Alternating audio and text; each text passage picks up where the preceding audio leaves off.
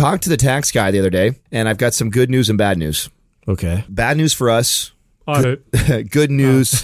Don't say that. Good news for our listeners. So I didn't realize this whole time we've been building up this inventory of clothes, of all the shirts and tanks and hats and all this cool shit, which is nice because we don't have to keep rebuying.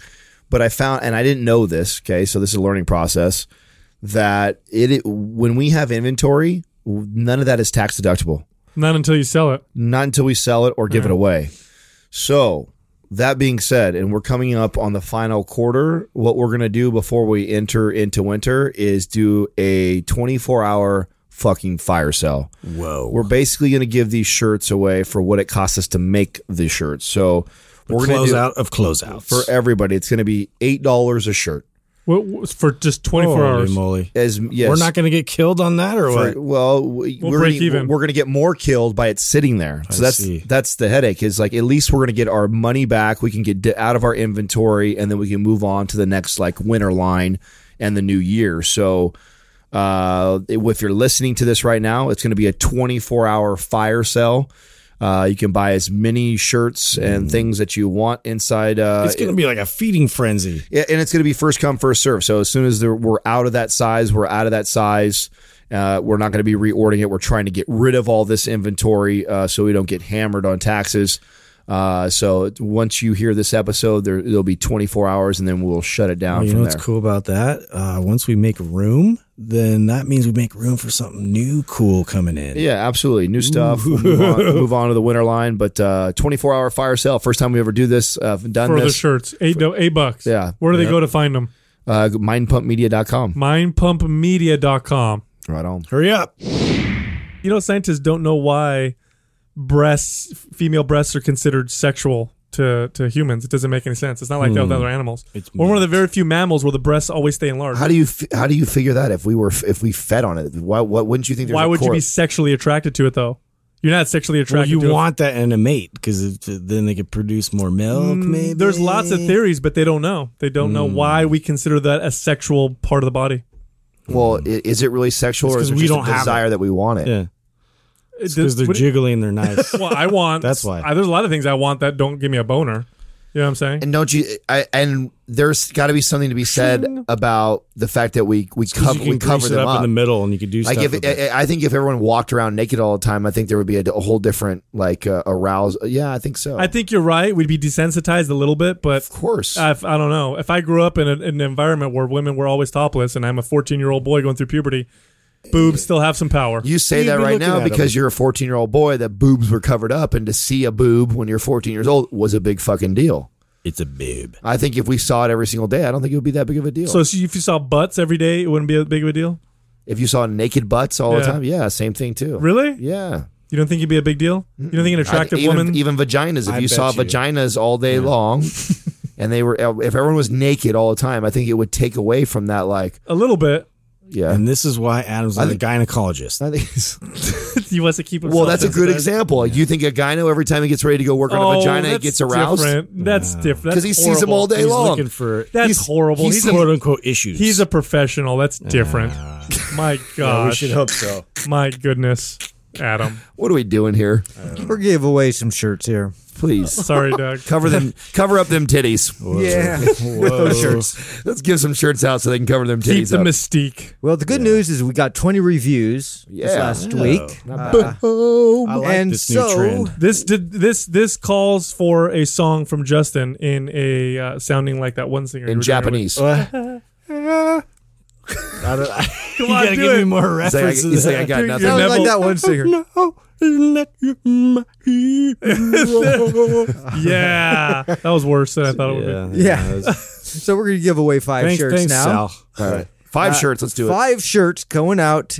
First up is Sam McCree, Brian Erb, Z-Man 113, A Jones 5566, and my very favorite of all, Adam's Librarian. Didn't we already give Adam's Librarian Wait, one? didn't she get a free T-shirt last time? No, we didn't give him we one. mentioned it. But We had to give him one just for his name. I could have swore we gave him a free shirt. We did, because you guys already made, that was the joke last time. Yeah. No, he read it, but he didn't give him a shirt last time. Are you Trust sure? me. Yes. Oh, that's what happened. Yeah. Yeah, I think it came in midweek, and then I read it to you guys. we were dying. Library. Yeah. Librarian. You guys don't say like library. Librarian. Yeah. Conan the Librarian. Pretty fucking funny, buddy. Yeah, real funny. I thought it funny. So email. Yeah, iTunes at mindpumpmedia.com. Include your shirt size and your shipping address, and we'll send that out to you. Boom, boom. I don't know much, but I know I love you. So much better. If you want to pump your body and expand your mind, there's only one place to go. Mind Pump. Mind Pump with your hosts, Sal DiStefano, Adam Schaefer, and Justin Andrews. I think we sold fucking 300 plus shirts yesterday. Whoa. Are we almost out of stock? Yeah, we sold a lot out of stock. When does this? We sold almost all. I think all of those. We sold all of the. When does the sale go into effect for everybody else? Right now. Right now, it's in effect. It went last night at 5. Or no. Wait, it's on right now, no, or when this today. episode airs? When this episode airs today, Okay. the general public gets access. So we're posting later Yesterday, tonight, then. we gave access to the forum members. So they got first dibs. They got So first right now, dibs. if they're listening right now, they can go to mindpumpmedia.com and buy the shirts for. It's a fire sale. Any of our shirts for how much? $8. Ocho? Ocho. $8? Mind Pump de Ocho. $8 for a fucking a professionally crafted Oh, and it fits good. Oh, they're trying. yak furred shirt. Yeah. That's for us, it's not Sexy made for buff this. people. That's actually cost on most shirts and actually under cost on some other shirts. So we're losing money. Yeah, we lost money on the on the MPTV shirts. So we're like bad business people right now. Well, not necessarily. I mean, I told you that we talked to the tax guy, and it'd be bad business if we were to hold on to the inventory at the end of the tax year Yeah, you don't get to write it off unless you sell it or give it away. or give it away. So we're basically almost giving it away. Yeah. We're just trying to get our money back. Yeah, exactly. So for $8, you can get a brand new Mind Pump or Maps shirt. The apparel business. Yeah. And, So many catch-22s. Such a great The minute that we had released they're flying right now. So if there already is limited sizes on a lot of things. So it went fast already. so you better get on there and buy a bunch of them. Yeah, if you're listening to this, you probably want to pause the show and actually go to look it up and see what's left, because I know that. Here's the other thing too, because there's some smart people out there. You could buy these shirts for $8, resell them for twice as much. You could. You have a business on the street. You have a business opportunity. Yeah. Hustle. Get your hustle Okay. hat on, son. That's funny that you brought that up. I watched a documentary last night called Sneakerheads on Netflix.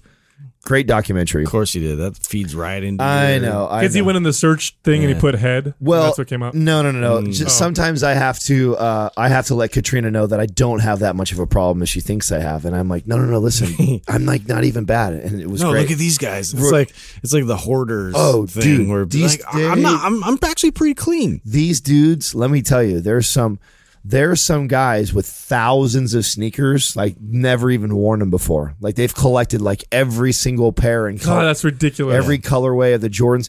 Well, It's called Foot Locker. Just buy one. to me, it's a little. I wear all mine, so like I don't. I collect them and I take good care of them, knowing in the back of my head if I ever got kicked out on the street and I was absolutely broke that I could sell my shoes and I could live off of them for a while. Yeah, that's why you buy them all. That's not why I buy them. Oh, okay. I buy them all to wear them. But I mean, it's easier to justify spending money on that when you know there's still value to them. It's like buying a classic car versus going out and buying a brand new Mercedes. I remember when I almost bought my S550 that I wanted, and I thought, man, it's a $110,000 car. The moment I drive it off the lot, it's going to be worth like $50,000. And I'm like, I just have a hard time stomaching that, regardless if you can afford it or not. Where like things like the sneakers or like a Rolex watch or like a classic Camaro, like stuff like that, like some of it accumulates value. Well, yeah, some of it goes up in value. Like my Camaro is worth more than what I bought it for. Yeah. My watches are worth the same or worth more. Well, than think what I about paid this for them. too with classic cars. Like, there's going to be a point where all these self-driving cars and like everybody's driving everybody around, where there's going to be laws for even driving yourself. Right. Think about how valuable those classic cars are going to be. Oh, to even have those. That's why I want to get like a stick shift and make my Dude, kids stick shifts are start going to with be that. are gone already. Yeah. No, It's hard to but find them. Kids don't know how to drive stick at all. That's actually. Do you know that they say one of the best ways to prevent your car from being stolen Is it by a Just to stick? get a is to stick have it shift? be stick? That's great. No way. Totally is doing that. Is that. that a true fact? That's true. It's far, far, far. We've gotten to that point. It's That's far hilarious. less likely to be stolen. I have never heard that, but it makes so much sense. I Yeah. mean, let's be honest. The age group that's probably out at 2:00 in the morning stealing cars is probably not some 50-year-old guy, right? It's probably some young punk kid between 17 and 25, and you're probably. I never even thought of that. And to I'm me, buying sticks from here. yeah, and to me, I don't know, but I don't know about you guys, but for me, like if I buy a fast car or whatever, It's got to be a stick. I have to You have got it to be stick. connected to it. But you know what? The technology's so good now on the automatics that you're faster with the automatic. It used to not be that way. When we were kids, stick was faster than automatic because they just Whoa. didn't have the timing right and the technique. Yeah. But now you get you get it like the Ferraris, the top of line ones with the paddle shifters and all that stuff. It's faster. They get faster quarter mile times than with the old school clutch and stick. But it's just not as fun. It's not as fun. Yeah. And you could debate that back and forth too, because if you're a good stick driver, there's lots of benefits to driving stick because you have full control of that. But if you're bad, launching is one of the hardest things. I used to race cars, right? So I used to race my illegally, not totally legal or anything. So I'm not talking like I'm a professional or anything like that. Yeah. So, but I do have a little bit of experience in that. And launching is one of the hardest things. I don't know how many times I got beat by somebody who had a car that had Right off way, the line. way more horsepower. I had way That's more where it all horsepower. happens, yeah. But if you don't launch and you don't take off correctly, I mean, half a second more of that's what I'm saying. spinning your tires. And a lot of these you get cars smoked. now have launch controls where you hit a button and it just exactly. puts you at the right amount, RPMs, and then you take off and it launches you. Cheating. It is cheating. I think if you are into that or into the sport, there's a part of it that's just. Well, think about electric cars now, right? They're faster than anything off the line. It's immediate. It's immediate torque. Yeah. Right. It's silly. I trained a guy. I feel like it'd be like hunting with like an infrared dot. Like that's just not right. Yeah. Like if you're where's this gonna? you're out there deer hunting and you see like this red land. laser beam on the. Oh, dude! You just like, wait till people. You cheating motherfucker! Like you can't do that. Just wait till people hunt with drones. Oh yeah. Oh right. my god! Yeah. I They didn't park the think car about that. or heat-seeking bullets, right? You can go around trees and go find your deer. Like, dude, you can't do that. That's not fair. It takes away from the assholes. sport. It's a sport. I used to train a guy That reminds me of a story. I'll tell you. who was the head engineer for Tesla, and he took the fastest Tesla. What is it? The Model S, but it was the P85D or whatever, the faster one, the big one, yeah. Yeah. And right when they first came out, had me sitting in, and he just punches it. You just punch the accelerator. Your head snapped. That Dude, power- I've never felt anything like it. And well, it was different. silent. It's different power. It was It's just weird. smooth, but it's like immediate. Yeah. You get that roller coaster feeling in it, and it's like, "Oh," and it makes that. the G-forces. Yeah, remember Batman? The way the car sounded in the newer Batman, that electric engine sound. That's what it made. It's pretty interesting. It's very, very fast. Never felt anything like that before. And I've been in some fast cars. Yeah, there's a difference between that kind of power for sure. I mean, it's like there's 0 to 60 is like what 2.5 or 3 seconds, something crazy. Dude, it's Yeah. silly. You know what's funny? Like, I had to get it back to you're talking about like hunting and how lazy, like, along those lines. Yeah. Well, I went to Arkansas to visit my cousins like a long time ago. And, I was a big fisherman back then. And, I was into fly fishing, like all kinds of fishing. And they took me out like, oh, we're going to go fishing. And I'm like, great, cool. Like, where's my, fishing rod? I'm like, oh, we don't use any of that. Like Barehand catching or what? bare hand catching. And then the other version for catfish. And then the other version was they would take like this yo-yo. They called it yo-yo fishing. So they put it on a branch and then they would feed it down into the water. It was basically like a snare. And they would drive away. And they'd come back and a fish would get caught and then it would go up into the overhanging branch. And it'd just be hanging there. Oh, that's great. I'm like, what the fuck? That's not fishing. What is it called when you fish, like when you actually do fish barehand, when you put like the bait or whatever like on your Oh, finger? and it bites your hand? Yes. What's that called? There's a name for that. Do you know the name of that? No. I don't know the name of it, but that was creepy. Somebody will because I was tell us. reaching my hand in this like hole, and they have huge catfish, dude, and they're like all. Did it fucking grab you? Yeah, I grabbed one inside its mouth, and then I got weirded out, and then I let it go. I see. I could not do that. I could not put my hand in a dark freaking cavern expecting it some was creature sketchy. to bite it. I was a kid too, so I was like, I was a little more hesitant. I wouldn't do that shit. Like you're afraid of the Loch Ness monster or something. That's why you don't want to swim naked. Don't take me, monster.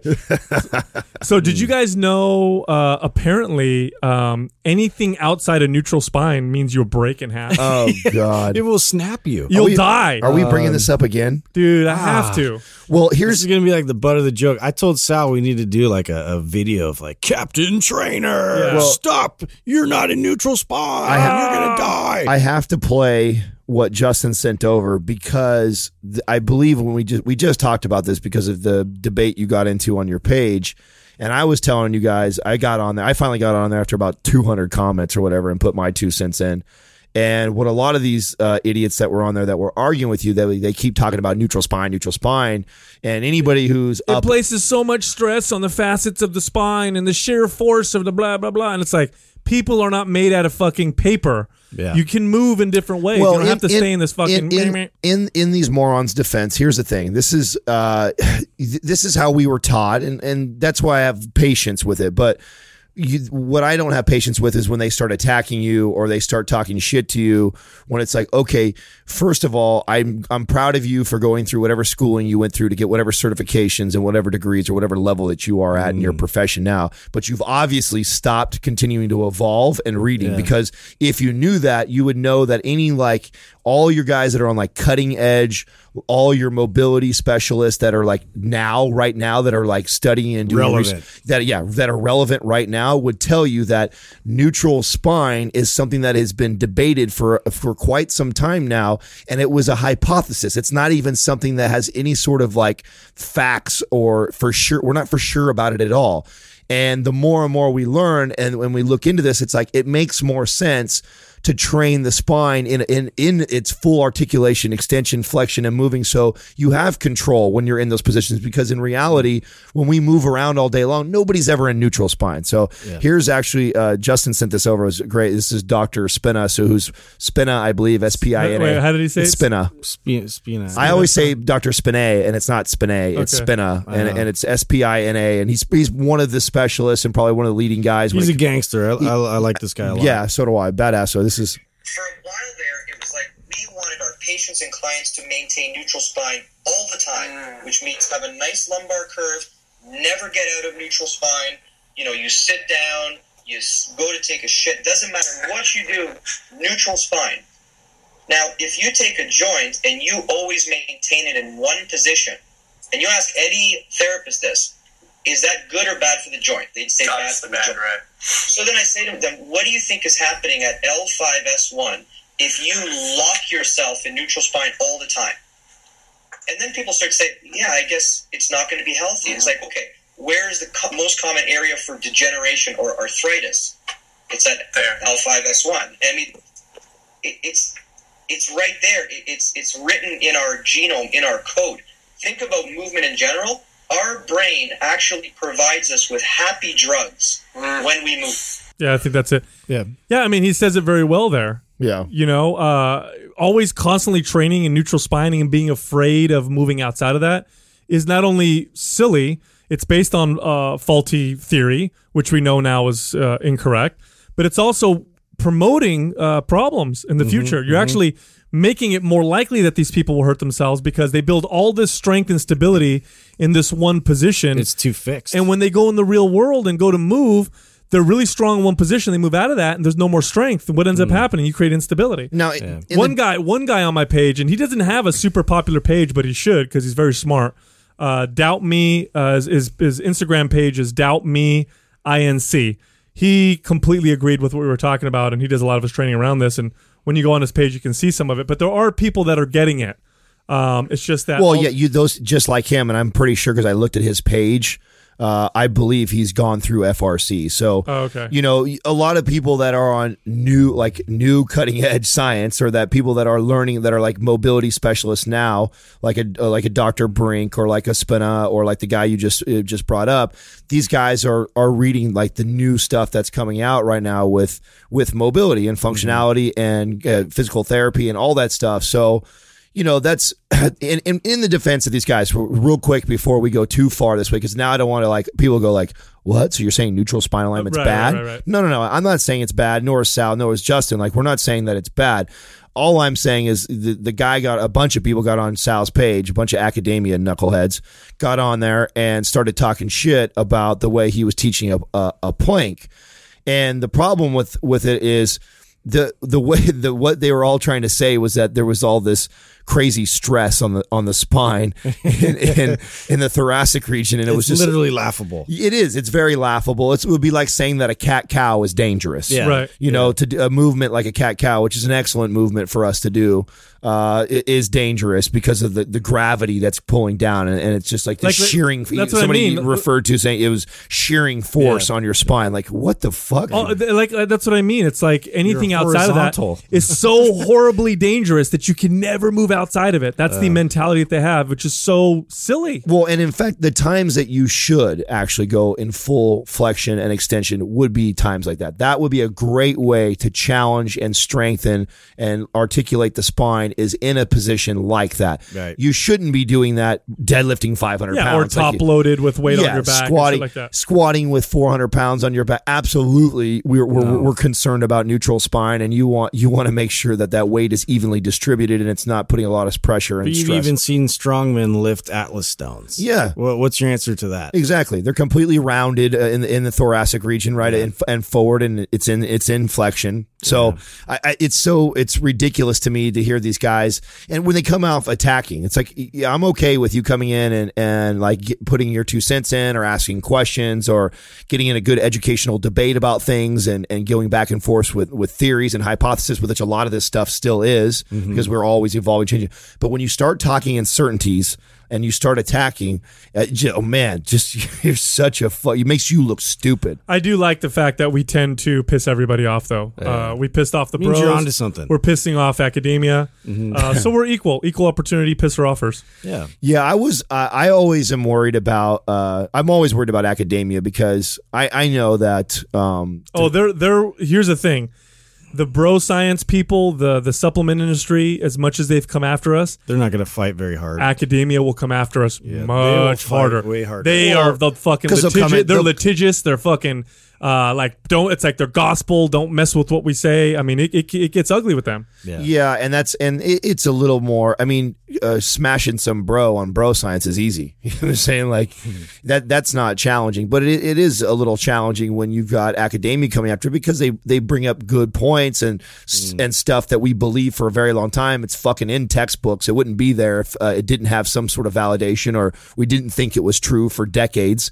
So those people, when they come after us, it's a little bit a little more challenging to get your point across. And one thing that will always reign true with our show, and we've always said that, if there's something that we're wrong on, you better damn well believe that we'll come forward and say it. Like none of us have got egos in here where if somebody comes out and says, well, no, this isn't safe, or this isn't right, this is wrong for these reasons, and you explain to me hey, this is why, and then I go, okay, that makes a lot of sense, I understand that. If you have a very strong argument, we're 100% open to listening to it. That's always the case. You just have to, it has to be a conversation. You can't just make it a one-way thing. Yeah, Exactly. but Look at his spine. It's not a neutral. Ah! The Eagle has landed. Chimera Quaff! Today's Quaff is being brought to you by Chimera Coffee.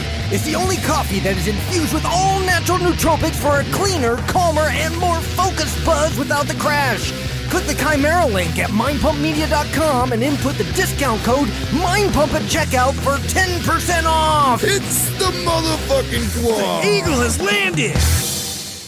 Quee-qua. Our first question is from Buck315. What are your fellows' thoughts on squats and deadlifts in bare feet instead of heels and chucks? Excellent. It is an excellent question. So definitely. So let's start with deadlifts, because that's a little easier. Deadlifts are best done Really? with I don't think it matters. Huh? I don't think it Well, matters. let me start with deadlifts, because let me hear. deadlifts require a little bit less, ankle mobility. Once you get in a deadlift, flat foot is almost always the best. So you want flat soled shoes. If you go barefoot, that's fine too. It's a little easier to do them barefoot. It requires less mobility. A barbell squat in very flat shoes and then barefoot requires higher levels of mobility than a deadlift. Excellent point. Which is why in the past I've used and even partially advocated for squat shoes. That being said, the goal should be, and my position has changed a little bit on this recently. Your goal should be to be able to do squats and deadlifts with good form, with good weight, and good control barefoot. Yeah. Ideally. Now, that doesn't mean you're going to be able to do it now, and it doesn't mean you should try it right away. It's like the people that learn how to run, people who advocate running barefoot. It takes a long time to get you to that point because you're in shoes 90% of the time. Your shoes likely have some kind of a heel to them, especially if you're a woman, most of the time. And so taking them off and going barefoot and then trying to do, a big movement like a barbell squat may put you in some trouble. So you may want to start with some heel elevation, either some kind of, squat shoes or, I used to lift weights in hiking boots almost. And then slowly progress yourself to the like point. A little 2x4 underneath. Yeah, 2x4 under your heels, so you can sit back and sit down in your squat a little better. And then over time, work yourself to the point to where you can do them in completely flat shoes, and then can you do them barefoot? But you gotta keep this in mind when you're progressing this way.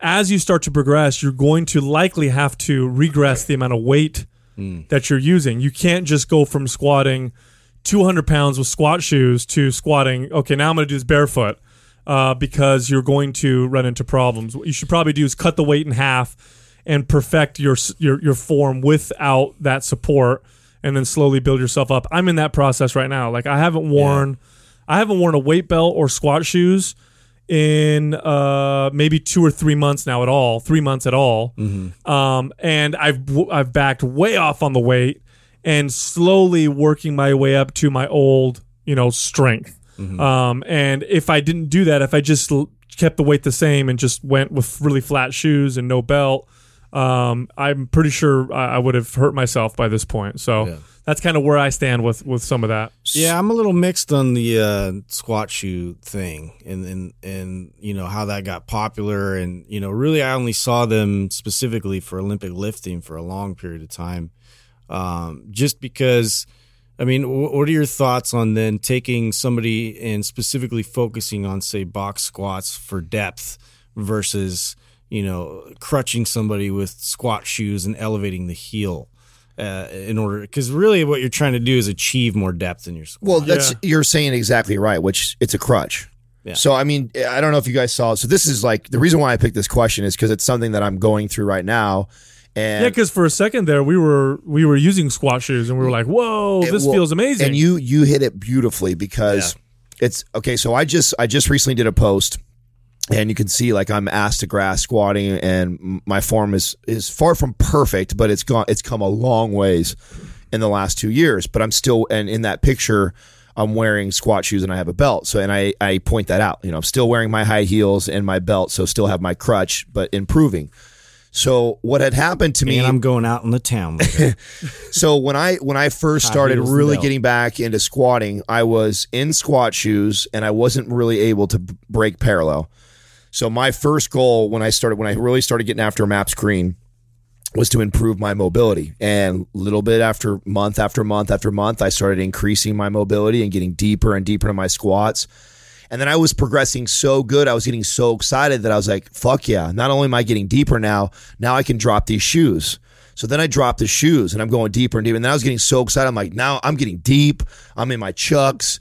And on top of that, I'm starting to increase my weight. So I was squatting, I think 315, which is not a lot of weight for me, super deep, but it's good amount of weight. And it was enough that I aggravated something in my hip flexor groin area. And I had done this multiple times because I was progressing so fast and I wasn't allowing my body to get caught up and adapt. And I was getting overconfident with this newfound mobility that I had. I was so excited that I could get that deep, and I was so excited that I didn't have to have shoes.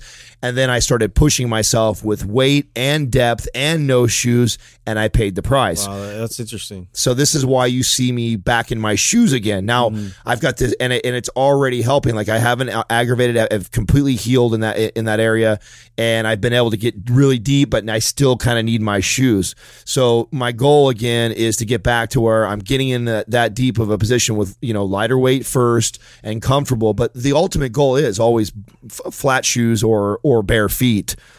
Some gyms won't even allow you to squat bare feet. So obviously, if you're in a Golds or a basic 24, they're going to come over and say some shit to you if you're in bare feet. So Chucks just wear flat shoes. Yeah, Chucks are pretty damn close. But you got to consider this. It takes a long time to progress mobility properly. It takes a while. Yeah, you'll see progress, but like Adam said, you don't get overconfident and push things because you'll set yourself up for problems. You got to remember this, okay? You think about all day long, what percentage of the day are you walking around and doing things in shoes, and what percentage of the day are you doing things barefoot? It's probably like 95% to 5% or something silly like that. So to think that you're going to go to the gym and just boom progress right to barefoot or flat squat, flat shoe squats with heavy weight is inaccurate. You got to give yourself time. And again, I'm going to go back to the whole barefoot running thing. Like the barefoot running craze got real big about, 5-8 years ago maybe. And then people were coming out of that bandwagon going, oh, at first I loved it, but then I hurt myself. So now I'm wearing these super, padded shoes. And the reason is it's not because running barefoot is bad. It's because you didn't give yourself enough time. Yeah. Like you've got weak, underdeveloped feet. You've got poor recruitment patterns for running barefoot. And so you've got to give yourself time. It takes a long time. So I've given myself, and I'm giving myself that much time to do so. So first thing I did was I eliminated my belt. Then I eliminated the shoes. I went way lighter on the weight. I changed my stance. And little by little, I'm working my way up. Right now, the most I've done in Chucks with no belt for a single rep is about 320 pounds in the squat.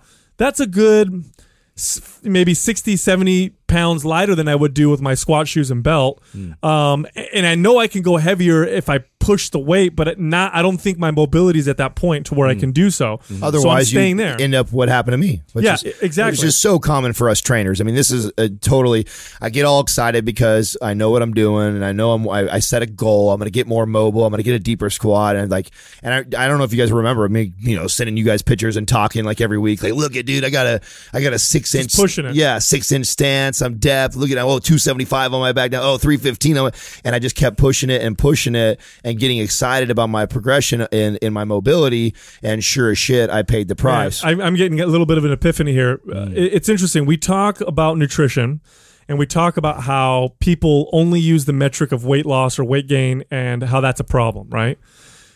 Let's take that now and apply it to your workout. When you look at your workouts and your training, many of us, if not most of us, solely focus on the metric of how much weight we're able to lift. Yeah. It's about by any means. Yeah, like, I lifted more weight, therefore I've progressed. Yeah. It is not the only metric. It is one of many, many metrics. And if you used the same weight, but you moved down an inch further, or you changed your stance, or you went from the same weight to flat shoes, or you even lightened the load but went deeper with flat shoes, you didn't go down. You didn't regress. You actually still progressing. Yep. That is another metric you need to pay attention to. Yeah. You need to be just as excited about that progress as you are as if you added 15 pounds to your squat. Well, and also, like, Adam mentioned with his wrist positioning, and being able to keep that tight fist in just every little checkpoint. Like, yes. what tends to fail on your way down into depth and into position. Great and point. Then also, like, coming out of the hole. Like, there's all these little nuanced things that if you really pay closer attention to what's going on in these complex lifts, you're going to get a lot more out of it. Great point, because he's referring to when we were demoing the behind the neck shoulder press. Well, no, I talked about it. Someone on my page just recently on that same squat that I'm talking about asked about because he's been reading books that we referred him to, and he was like, you know, they were talking, Mark Ripto was talking about your wrist placement in the squat, and you can see my wrists are broken. And he was pointing that out and asking me if there's benefits to what I was doing and why I was doing that. And I said, well, fuck, I'm doing it because I don't have the mobility. Like, I should be there. You know, I want to be there. That's part of my goal.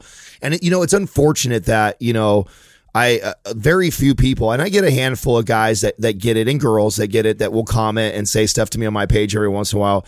But these are the things I talk about on my page. I don't get a lot of like fucking kudos because I'm not fucking Bradley Martin. I'm not squatting 600 pounds and 6'3" guy. Like, that's fucking super impressive and cool. Like, I'm always talking about these little things that are going on. It's like, you know, and people see me squatting with 315 on my back. Well, they see me do 405, so that's not impressive. So I don't get a like. It's like, whatever. But it's but I talk about what's going on. Like, you know, this is a big victory for me. My depth, my mobility, no aches, no pains. Like, I'm working on this, I'm working on that. And I talk about other things of progression, but because it doesn't reflect in these huge like weight gains, and it's not like no one gives a shit. Like, no one cares. It's not a big, it's the micro. It's not a big deal. And I want people to understand this too, because a lot of you listening are aesthetic focused, or just want to build bigger muscles or get better shape or whatever. If you progress in mobility, you'll get those as well, because your body's working differently. It's moving differently. You're doing things you couldn't do before. So just increasing weight, yes, you get stronger, you build muscle, but also increasing mobility and range of motion and control will do that as well. So it's not like Adam or myself who've now backed off on our weight because now we're working on squatting without squat shoes, without a belt, with better depth. Now that we're going lighter, it's not like I've lost muscle. It's not like my body looks worse. If anything, I'm noticing better improvements in the way my body looks, and besides the way it moves. We always kind of bring it back to like, you know, the performance coaches and these programs with high performance, like Olympic lifting type athletes that, you know, like they are using tools like goniometers and things like that to measure, you know, have like actual metrics for how much more range of motion you've increased. And like they're paying attention to these kind of details, and you just don't see that in anything else fitness related besides performance. And I feel like it's the micro details. Like, people just, they want to take things on that. Well, how much did I move today? How, you know, where's my weight at? You know, it's like, it's so general, but when you can really just stop, and this is why I think I'm more of a fan of, like, if you're going to do a program and, you know, and try and keep it as simple as possible, if you can keep it to like, you know, 4 or 5 lifts and just master those, like, you're going to be so much better off than doing just a bunch of them running around the gym like an idiot. It's true. And you know, it's God, man, it always blows me away. I tell you what, it's a huge ego check when you go and you start to focus on working on the mobility aspect of your training, because you do have to lighten the load. Like, you know, when it comes to deadlifts, conventional style, alternate grip for me with the belt on, I could always pull 500 plus pounds. I get my body weight down to 187 pounds, and I'm going to pull 525 off the floor. Strong as shit, no problem. I had to take the belt off, focus on using a hook grip so that both hands are pronated, because I noticed having that alternate grip, I definitely had an imbalance because I couldn't lift as much with my left hand supinated as I could with my right. So boom, red flag. There's an imbalance there. I should be able to do both. So I eliminated the supinated grip, the alternate grip. I went to a hook grip. And the belt, I noticed that when I took the belt off, I did not feel as comfortable pulling anything over 450 pounds. Oh, and sumo style deadlifts, I just felt horribly blocked in my hips. I just didn't have the hip mobility. So I completely stopped doing conventional deadlifts with an alternate grip and a belt. Took the belt off, hook grip, sumo style deadlifting. Now I don't go heavier than 400 pounds, but I'm slowly getting myself better and better and better. And I know by the end of the year, when I go back to my conventional deadlifts without the belt, I'll be as strong, if not stronger, with a hook grip and without a belt. And not only am I seeing improvements in mobility, but I'm building muscle as a result. And I'm using less weight. So it's hard because there's an ego check, right? Like, I'm used to pulling 5 plates. Now I'm down to 4 plates or 3 plates. You got to check your ego. But when you get over that when you start to get over that hump and just say, okay, whatever, I'm just going to work on these these things over here. Your workouts really progress at a new level, and you feel the difference. You see the difference.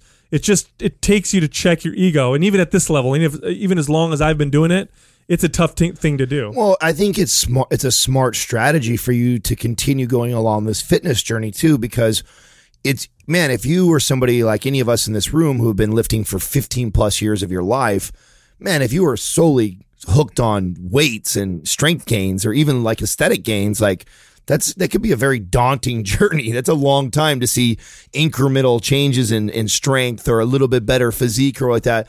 So I look at it as, like a big victory for me right now. I'm not in the best aesthetic shape of my life, but what I am right now, I'm in the best shape with the least amount of work. I've never been in as good a shape as I am with the least amount of effort inside the gym, which to me, that's a big victory. It means that I've really honed in on the things that my body is responding well to. I'm not having to kill myself inside the gym. I go in, I do some things that are super effective and my body responds well to.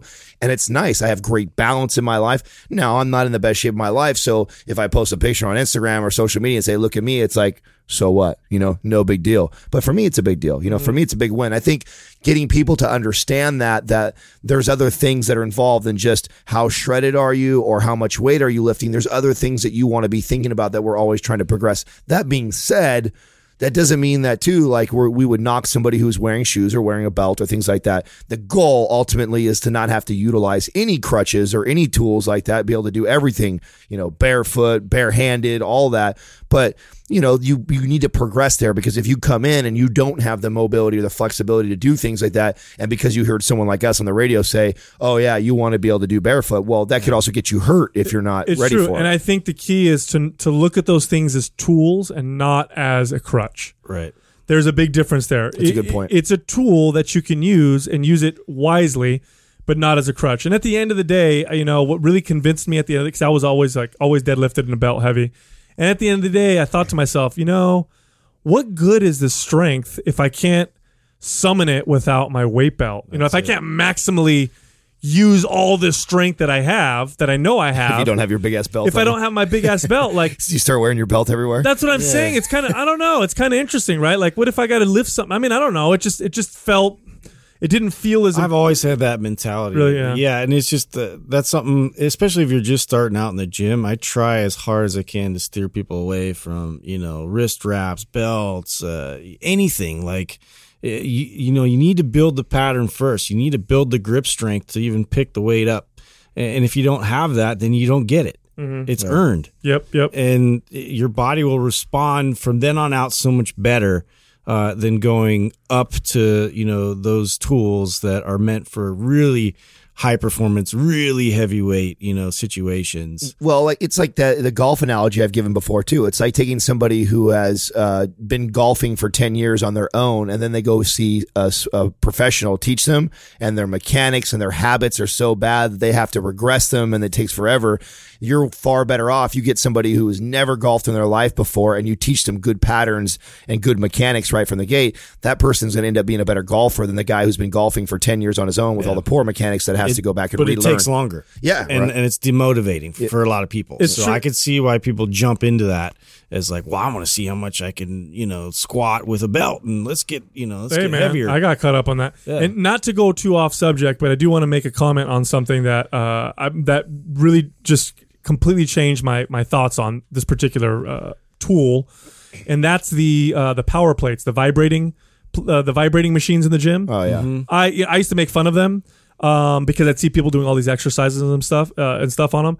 They have one at the club sport that we go to, and I use it to get myself kind of ready to do squats or deadlifts.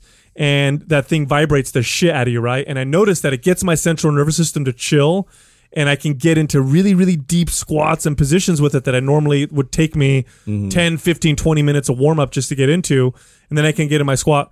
Very amazing tool. I'm gonna keep messing with that thing and have more comments on it later on. But so far, I'm sold on the whole, using it from a mobility perspective. Yeah. I don't know if I'm sold on spending $10,000 on one, but no, I mean, interesting. Yeah, it's interesting for that. Talia Ray is asking, why no cardio for you dudes? Are there no benefits exclusive to cardio that you might be missing? I think the only one of us that gives that impression is probably Adam, because you always talk about how you don't do cardio. Yeah, I used to, on my post, I used to be like, write all my stats, and then at the bottom, 0 cardio. Yeah. Well, you did that for a specific reason, let's be honest, because that was the hustle for that whole community. Thank you. So that was the main reason why I make such a point of it is to be the counter of all the people that think you got to do cardio to get it in crazy shape. I wanted people to see that, watch, I can do no cardio and put myself in the most elite level of aesthetic shape and not ever get on a fucking treadmill. So really, that is the point of it. It's not to knock people who do cardio or anything like that. It's just, the fitness industry has given this impression with cardio for so long that people think like, oh, if you want to lose fat, you do cardio. Yeah, like it's necessary. If you want to build muscle, you lift weights. If you want to burn fat, you do cardio. And that's kind of like the formula for getting in shape. And that's absolutely wrong in so many ways. And so part of my message of always kind of talking shit about cardio and stuff like that, it's more along those lines. I'm not knocking somebody for that. Also, though, the other side of why I'm hard about cardio is that when you do something, especially intense cardio, because when we're talking about cardio, I'm assuming that we're talking about either HIIT or like steady state or repetitive type of movement like that. I'm not a big fan because I know that a majority of people, especially those of us that are 30 plus years old, have a lot of imbalances on their body. And while they're running on a treadmill, all they're doing is continually to reestablish this poor connection that they have and these imbalances. And I think that client who's spending 20 to 30 minutes doing cardio would be far more beneficial to be doing mobility movements and fixing any of their imbalances. They're going to burn calories and they're going to fix posture alignment. To me, that is way more important than cardio. I mean, cardio, sure, you can argue that it's good exercise for the heart, strengthens the heart because the heart's a muscle and you're basically exercising it by doing that. But that's about fucking it. Yeah, I think if you look at cardio, you can break it down into three purposes for doing the cardiovascular activity. One, it's to improve, you can use cardio to improve cardiovascular endurance. So if you're an athlete and you play a sport or you're a runner or whatever, cardio is necessary to an extent to improve upon VO2 max and to improve upon, your ability to recover between intense bouts of, cardiovascular activity. Most of you listening are not in that category. Mm-hmm. Number two, doing cardio because it burns calories. I want to lose body fat. Cardio on a minute by minute basis does burn more calories than resistance training. However, resistance training is superior in altering your metabolism so that you burn more calories on your own. So if you're just doing cardio to burn body fat, it's not a very efficient and effective way to do it. Resistance training is actually more effective and efficient. Yeah, I saw a post this morning that said, cardio is manually burning calories. Weight training is automatically burning. That was Jessica. Oh, that's who posted. Yeah, at the training hour. The third reason you do cardio is to benefit your health. Cardiovascular activity does have some health benefits. However, most of those health benefits are in the kind of chill type of cardio, like going for a walk or doing a hike or doing a swim. Nothing super intense. The super intense cardio is great for the cardiovascular endurance. Mm-hmm. I can argue that you can gain good cardiovascular endurance with resistance training as well if you want to cut rest periods and do conditioning type movements as part of your routine as well. Calisthenics does that well. Burpees does that well. You're not building strength with those, but you are building that kind of endurance. I just think I do cardio, but I do it for meditative purposes. I do it for just it feels good. I'll do my reading while I'm doing cardio. Sometimes I'll go on walks.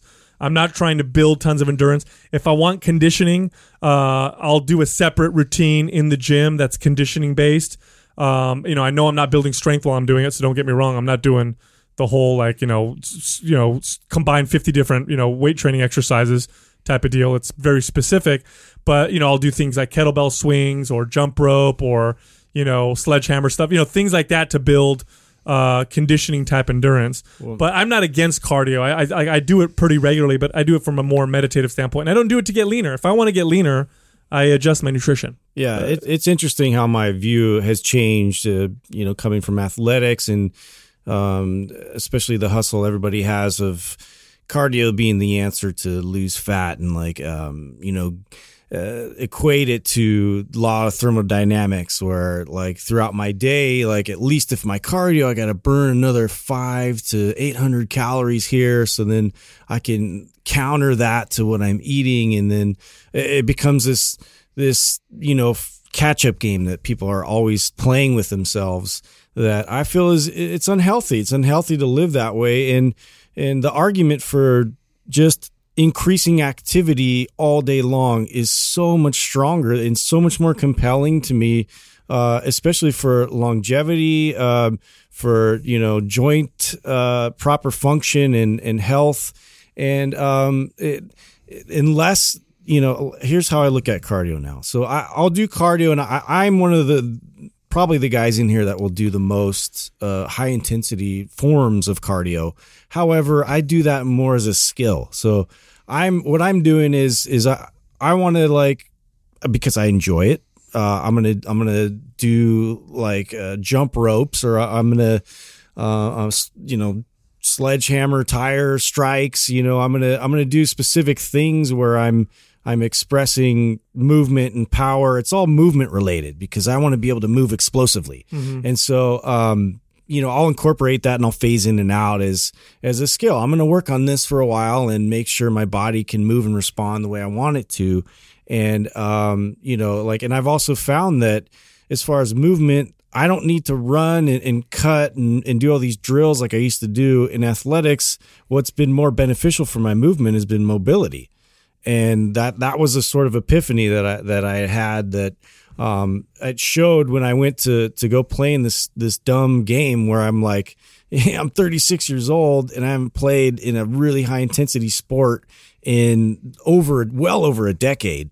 And all I did leading up to it, did no conditioning. Not only that, I had the flu for like a week and a half leading up to it with no conditioning.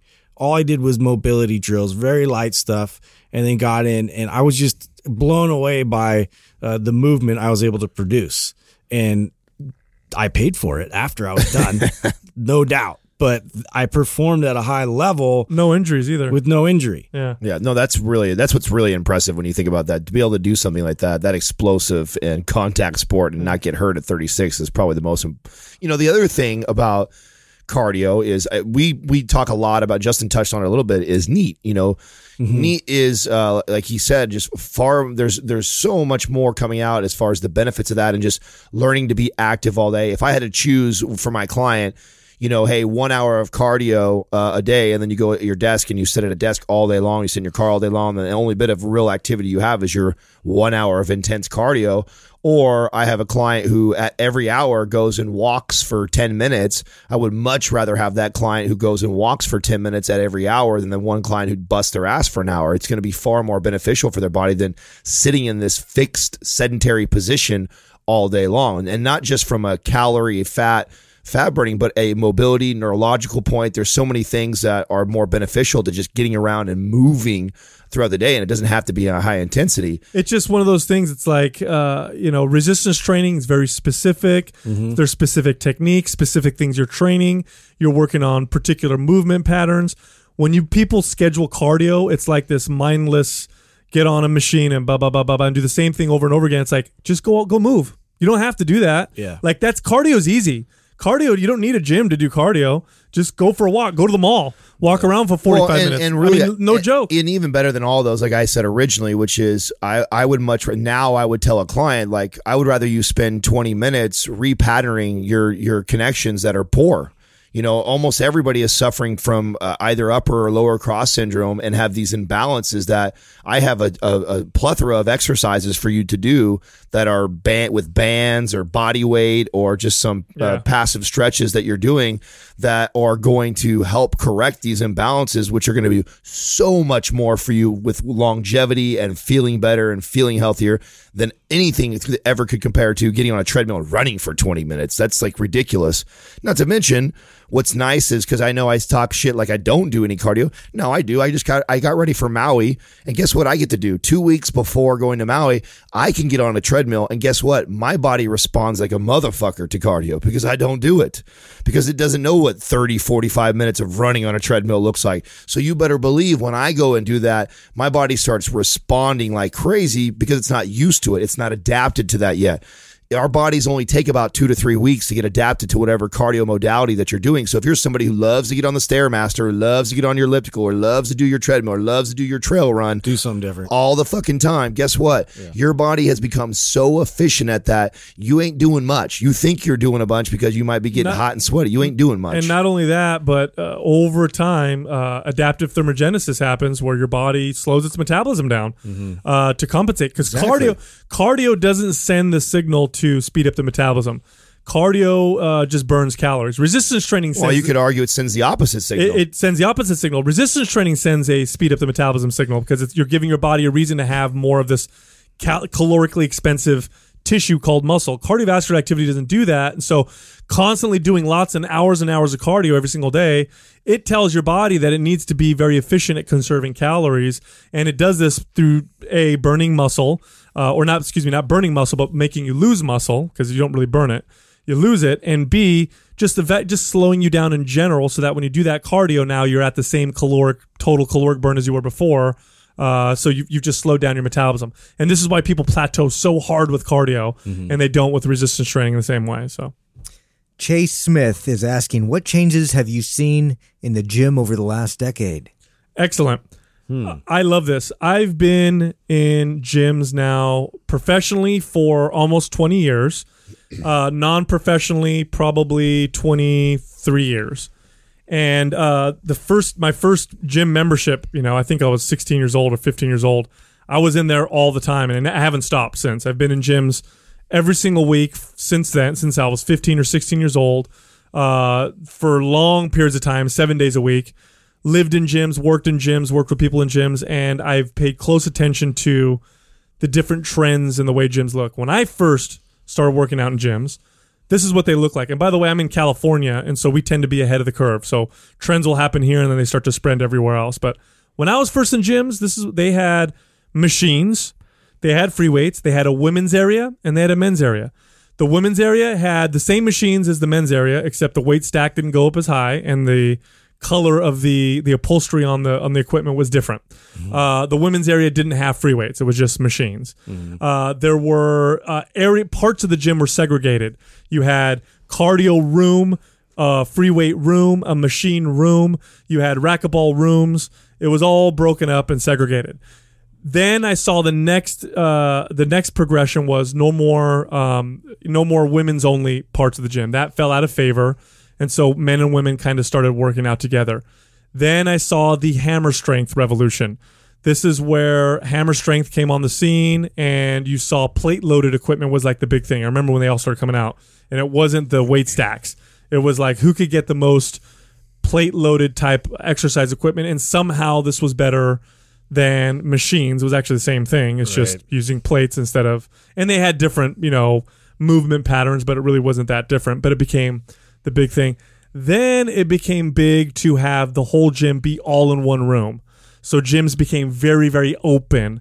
Cardio machines used to be facing TVs, and then all of a sudden cardio machines were facing the free weight area because they discovered that people like to watch people more than they like to watch TV when doing cardio. All creeps. Yeah, and so you saw some of that. Like, ooh. Now I'm starting to see more squat racks in gyms. I'm starting to see bumper plates, kettlebells, a little bit of turf. In like 24 Hour Fitness is throwing turf in their gyms.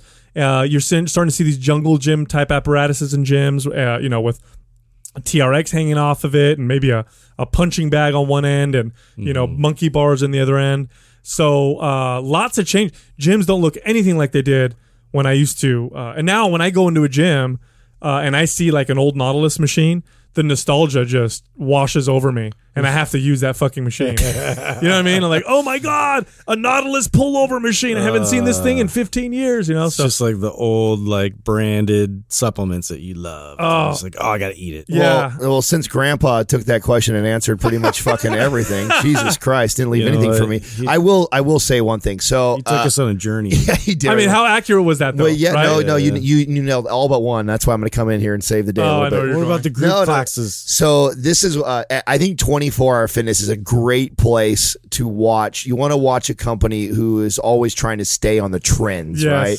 They are a money making machine. They as far as their integrity with how great of a company or trainers they produce, or that they could give two shits. They're about pumping people in and out of that place and making money, and they're fucking good. They were the first to introduce the body bug into rotation. Yeah, and they are good at what they do for sure. And anytime, I used to always tell people when I worked for the company, like someone would say, oh, check out this new thing that's coming. I'm like, I'm not even tripping because I know my company, we're going to have that in our gym within 6 months. And I'll remember like remember when like the curves trend came and the big curves when the circuit training was like the El Nana. Next thing you know, 24's got a little room. There's a whole section there. 24 Hour Fitness makes the express zone. They have an express zone now. And it's the same thing, but it's colored blue and yellow. And then it's a circuit training with numbers. And there'd always be some poor soul like just stuck in one of those machines holding everybody up. Still running the express and then zone. Everybody coming up to complain, he's not moving. And the company would roll out pamphlets for us, and we'd have this big old brochure that showed people the science behind it, and we used to close people on how great it was, but in reality it was just brilliant marketing. We saw the fitness industry, or the fitness company saw where the industry was going, so they made sure they took care of it. Then 24 Hour Fitness sees what you see kind of right now, like your Orange Theories and all these small little group type setting classes. So now they have this opportunity where you can hire a trainer and 5 to 10 people can go around with them, and they teach these little mini boot camps within the gym, and that's, I forget what they call it now, but 24 Hour Fitness does that also, and that's to kind of combat what you see going. Sal touched on the grass. Now you see almost every 24 now has a grassy area with some tires and a bunch of CrossFit shit. Because why? Because the big CrossFit trend's going on, and they know better than to just sit back and let them take all the people. So they took the elements that people love about CrossFit, like flipping a tire or dragging a sled, and they've now incorporated that in most all their gyms. It's not CrossFit. So this is the thing that this is the thing that it's been around for a long time. Is so tough is people see that you have a company that like a 24 that, you know, implements something like that. And if you're a young kid who works for them, you know, you get fed all this information on like, oh, this is the way to do this, or this is the net. And it's like, it's really hard when you're in it. When you're in it to step away and go like, this is just like the new fad, and is this really more about business, or is this really what's best for my client? The gym industry, the fitness industry, besides supplements, the whole like workout part of the fitness industry, evolves quickly. It is a fad-driven industry. 100%. It is 100% fad-driven. Luckily, we're seeing science start to come in now a little bit. It's becoming more science-driven, but that's still a tiny piece of it. It's still largely fad driven. It's so funny. Like all these things are coming to my mind now. All the changes I saw, like when you'd walk into a gym, neon. It was neon lights, neon colors, and it was carpet. Then it turned into sheet metal on the walls and fucking rubber flooring. Aerobic studios used to be carpet, and step was the big thing. Step aerobics. Yeah. Then they put wood floors, and then it was cardio kickboxing everywhere. Was huge. Yeah. Remember when cardio kickboxing was massive? And then it was body pump. It was weight training in an aerobics type environment. It was now it's Soul Cycle, and it's all so now everything is geared around Zumba, UJam, heart rate, because now heart rate all of a sudden it's the Il Nana, like, oh shit, I can see what Susie over there is doing, and you know she's slacking. What about cardio machines? When I first started in gyms, it was now they're like so. Well, it was treadmills. When I first started, it was treadmills, Stairmaster and bike. Stairmasters and bike. Stairmasters were big. Yeah. That was like the big thing. Bikes, they were hard as fuck. That's why I like Stairmasters. Way better than fucking. And then Precore came out with the elliptical trainer. And Zero impact. That excellent shit, for your joints. That shit blew the fuck up. Whoever invented that, man. The tread climber? A millionaire instantly. The elliptical. Yeah. No. Remember the tread climber? That came after that. Yes. The elliptical. Yes. And then that would break down like within a week. Yeah. All the time. Dude. So you see all these different changes. God, man. I love it. Right in front of your eyes. And then there's even trends in weights. Like when I first started lifting out, it was an iron plate with a lip and a hole in the middle. And then it was all about the weights with the handle that you could hold. And then it became about the fucking hexagon weight that sucks. And now that's going away. And it's about the round rubber plates is becoming the big thing. Yeah. When my favorite is the old school freaking metal, just clanging around, lifting. Yeah. Well, all of us are old school. It'll hurt my my fingers Oh. when I put it away. I love looking back at some of those old. Sometimes the simplest answer is the right one. Do you remember though walking in? It was all neon. Remember the neon writing? Yeah, I remember free all that. weights, I and then you remember go all to another that. one, machines. and it was all- Just if you're, I think Chase is a trainer too, so don't get caught up in all the hype, man. It's changing now. It changed back then. It's going to change again. Fancy They're colors. they're going to follow the money. They're going to follow the money, and you can't hate on them for doing that. It's a $1 billion industry. It's $1 billion company, most of them, and they're going to follow wherever the trends are going. yeah. For a while, racquetball courts were huge. Oh yeah. Those were huge. Then those fell out of favor. Then it was basketball courts. Yeah. Basketball courts are huge. Yeah. Are they still huge? Are basketball courts still a big driver of sales? Yeah, absolutely. Basketball is not going away. That's Because all I know is every club I ever managed with a basketball court, all that ever meant was fights. Drama. I always have to break up fights. sneaking kids in for Every free. time, like, we go new club, basketball court, we're gonna have Next to fight. question, Doug. Benny B. Fly, what do you guys think about the way professional athletes currently train? Ooh. Sounds like a Justin Which question. one are we talking about here? Well, he I've seen some shenanigans. he referred to the big. He said especially the big three, like your NFL, MLB, and what do you say? I think soccer or something else. But for sure, it depends. Mm-hmm. It depends on the team, and it depends on the athlete. Because I've seen high school programs that are legit. Like a high school program that's got like a badass coach. They've got a badass trainer in the facility. Like they're on top of their like kind of like American Olympic lifting. yeah, coach. like cutting edge That's programming. awesome. Like Yeah. I mean, and they're like their off season's legit. Like I've seen that even as low as the high school level. But then I've seen as high as the NFL, where some of these NFL players they go out and they hire their best friend who just finished his NASM certification, and he's personal training him and rehabbing him from like serious fucking injuries. And I see the stuff that they have him doing, and it's like mind blowing. And I'm talking like, your Navarro Bowman type guys, like guys at that elite level that will go out and like hire a buddy as a personal trainer. Like it's crazy. Some of these dudes, they do that. And I don't know if that's because, and you've seen They're like kind of giving back to like right at their you want to take care of your buddy, right? You know what I'm saying? And he knows more than in that profession, so you think it's a good idea to hire him, and you're already in great shape and you're already a badass, so what can your buddy really do? You know what? When you think about it, if you're training a professional athlete, it's actually, for a long time I thought it would be extremely difficult. But now that I think about it, it's easy. It's very easy. You take a professional athlete who's already kicking ass, and all you got to do is not fuck him up. Yeah, you tweak pretty it. much. No, And that's so- it. no, Just don't fuck him up. Well, this is why I kind of bring up, I think like Mike Boyle, I would probably say probably has the best programming out there as far as like sports and athletics are concerned. But his major focus is to just prevention of injury.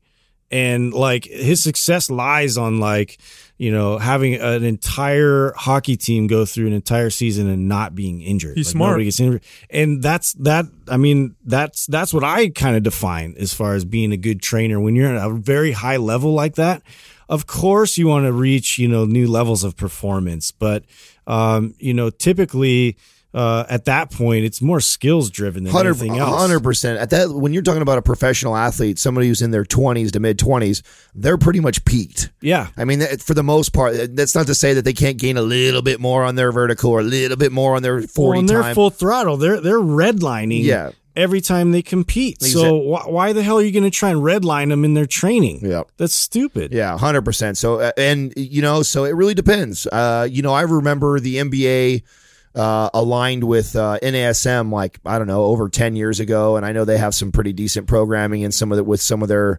athletes and stuff, but it really does depend. I think it's a shit show right now. So I don't think there's one formal way of doing things. I think a lot too, like these professional teams, they're seeking, like the ones that are smart are really seeking like new wave information. And this is why you see like smart companies like Nike trying to pursue like groundbreaking information out there. Like, like Dr. Spinay, I think he's actually intertwined now with Nike and like they're trying to do things because science, it evolves, and especially in athletics, every little minute detail matters. And so if you can have an edge on another team, so it really, like, the franchise itself a lot of times is responsible for this. Like, they're the ones that are going to be out seeking new information and people that are doing it right. And a lot of times they're just like sticking with like old barnacle information. And then you're seeing the results play out on the field. So, something you said, Justin, about skill makes a lot of sense, because if you look at certain sports, you look at basketball, for example, what makes those athletes so good at what they do is their skill level. It's not their strength and their speed. Now, are they strong and fast? Yes, definitely. Mm-hmm. But if it was just strength and speed, then you would have weightlifters and sprinters playing professional basketball, and they would be killing it, right? Mm-hmm. It's about skill. So if I took a bunch of professional basketball players and I magically was able to increase their strength by 50%, boom, you're 50% stronger. Go on the court now and go play. Guess what's going to happen to their skill? They're going to suck. Yeah. They're going to suck because they're not used to moving with that level of strength. It alters their skill. And so that's a great point that you made. Mm-hmm. It's, injury prevention is number 1, number 2, and number 3 priorities. And it's not necessarily dramatically improving performance because A, they're already at a high level. And B, if we took them away from their skills training and just improved their strength, and then they go back and play, their skill is off. And I've seen this even myself when I train in jiu-jitsu. Mm-hmm. If I took time off and then would lift, go back to jiu-jitsu, I'd go back much stronger, but my skill would be off. Almost if I wasn't used to my new body. Yeah. You know what I'm saying? So, I won't throw anybody specifically under the bus, but I have seen this play out. A professional football player train like a bodybuilder and then go into the season and have like the shittiest season they've had. Well, didn't Hani Ramrod, didn't he teach Vernon Davis? Didn't he coach Vernon Davis for a season? What happened? I don't give a fuck. Hey. I love Adam. Did I ever tell you that, Sal? Well, it's the same reason why I think it's a joke that he hired the freaking Rock hired him too. It's a joke. It's come on, like, what are you thinking? It's the world we live in, man. That pissed me off, man, because I love Vernon Davis. I know, and I love The Rock too. Yeah. But sometimes we're misled, and people just don't know, and you can't knock somebody. I mean, fuck, you're not screwing those guys up. They're as far as the bodybuilders. I mean, they don't have to get out on a field and play football, but people think that type of, that's such a specialty, right? To train somebody for aesthetics for a bodybuilding show and to train somebody for a sport. I'll tell you right now, like, you couldn't have two different fucking goals. I'm a sports performance. Talk about it I'm a sports performance specialist, and I still don't even consider that my specialty. So even though I have certifications in that, and I have a higher level than the average trainer when it comes to training athletes, and I've trained lots of athletes, I don't even consider that a specialty of mine. It's something that I could do, but I don't think that I have this level of understanding and ability to take someone like a Vernon Davis. I wouldn't even want that responsibility. The 100% goal with any type of training, aside from preventing injury, is to improve performance in the respective sport. That means getting stronger if the strength translates to better performance. That means improving mobility if that new mobility or range of motion contributes to better performance. If they don't, then don't go for it. Just making someone stronger with poor performance or poor technique is not going to benefit them on the field. And I think, like you said, Vernon Davis was a great example of what may happen there. Listen, if you like Mind Pump, leave us a 5-star rating and review on iTunes. If we like your review and we choose it, you'll win a free Mind Pump t-shirt. Also, don't forget to check us out at mindpumpmedia.com. That's where we have all of our programs and our t-shirts, which are on sale, maybe still. Excellent. And find us on Instagram at Mind Pump Radio. You can find me at Mind Pump Sal. Justin is at Mind Pump Justin, and Adam is at Mind Pump Adam. Thank you for listening to Mind Pump. If your goal is to build and shape your body, dramatically improve your health and energy, and maximize your overall performance, check out our discounted RGB Super Bundle at mindpumpmedia.com. The RGB Super Bundle includes MAPS Anabolic, MAPS Performance, and MAPS Aesthetic. 9 months of phased expert exercise programming designed by Sal, Adam, and Justin to systematically transform the way your body looks, feels, and performs. With detailed workout blueprints and over 200 videos, the RGB Super Bundle is like having Sal, Adam, and Justin as your own personal trainers, but at a fraction of the price. The RGB Super Bundle has a full 30-day money-back guarantee, and you can get it now plus other valuable free resources at mindpumpmedia.com. If you enjoy this show, please share the love by leaving us a 5-star rating and review on iTunes and by introducing Mind Pump to your friends and family. We thank you for your support, and until next time, this is Mind Pump.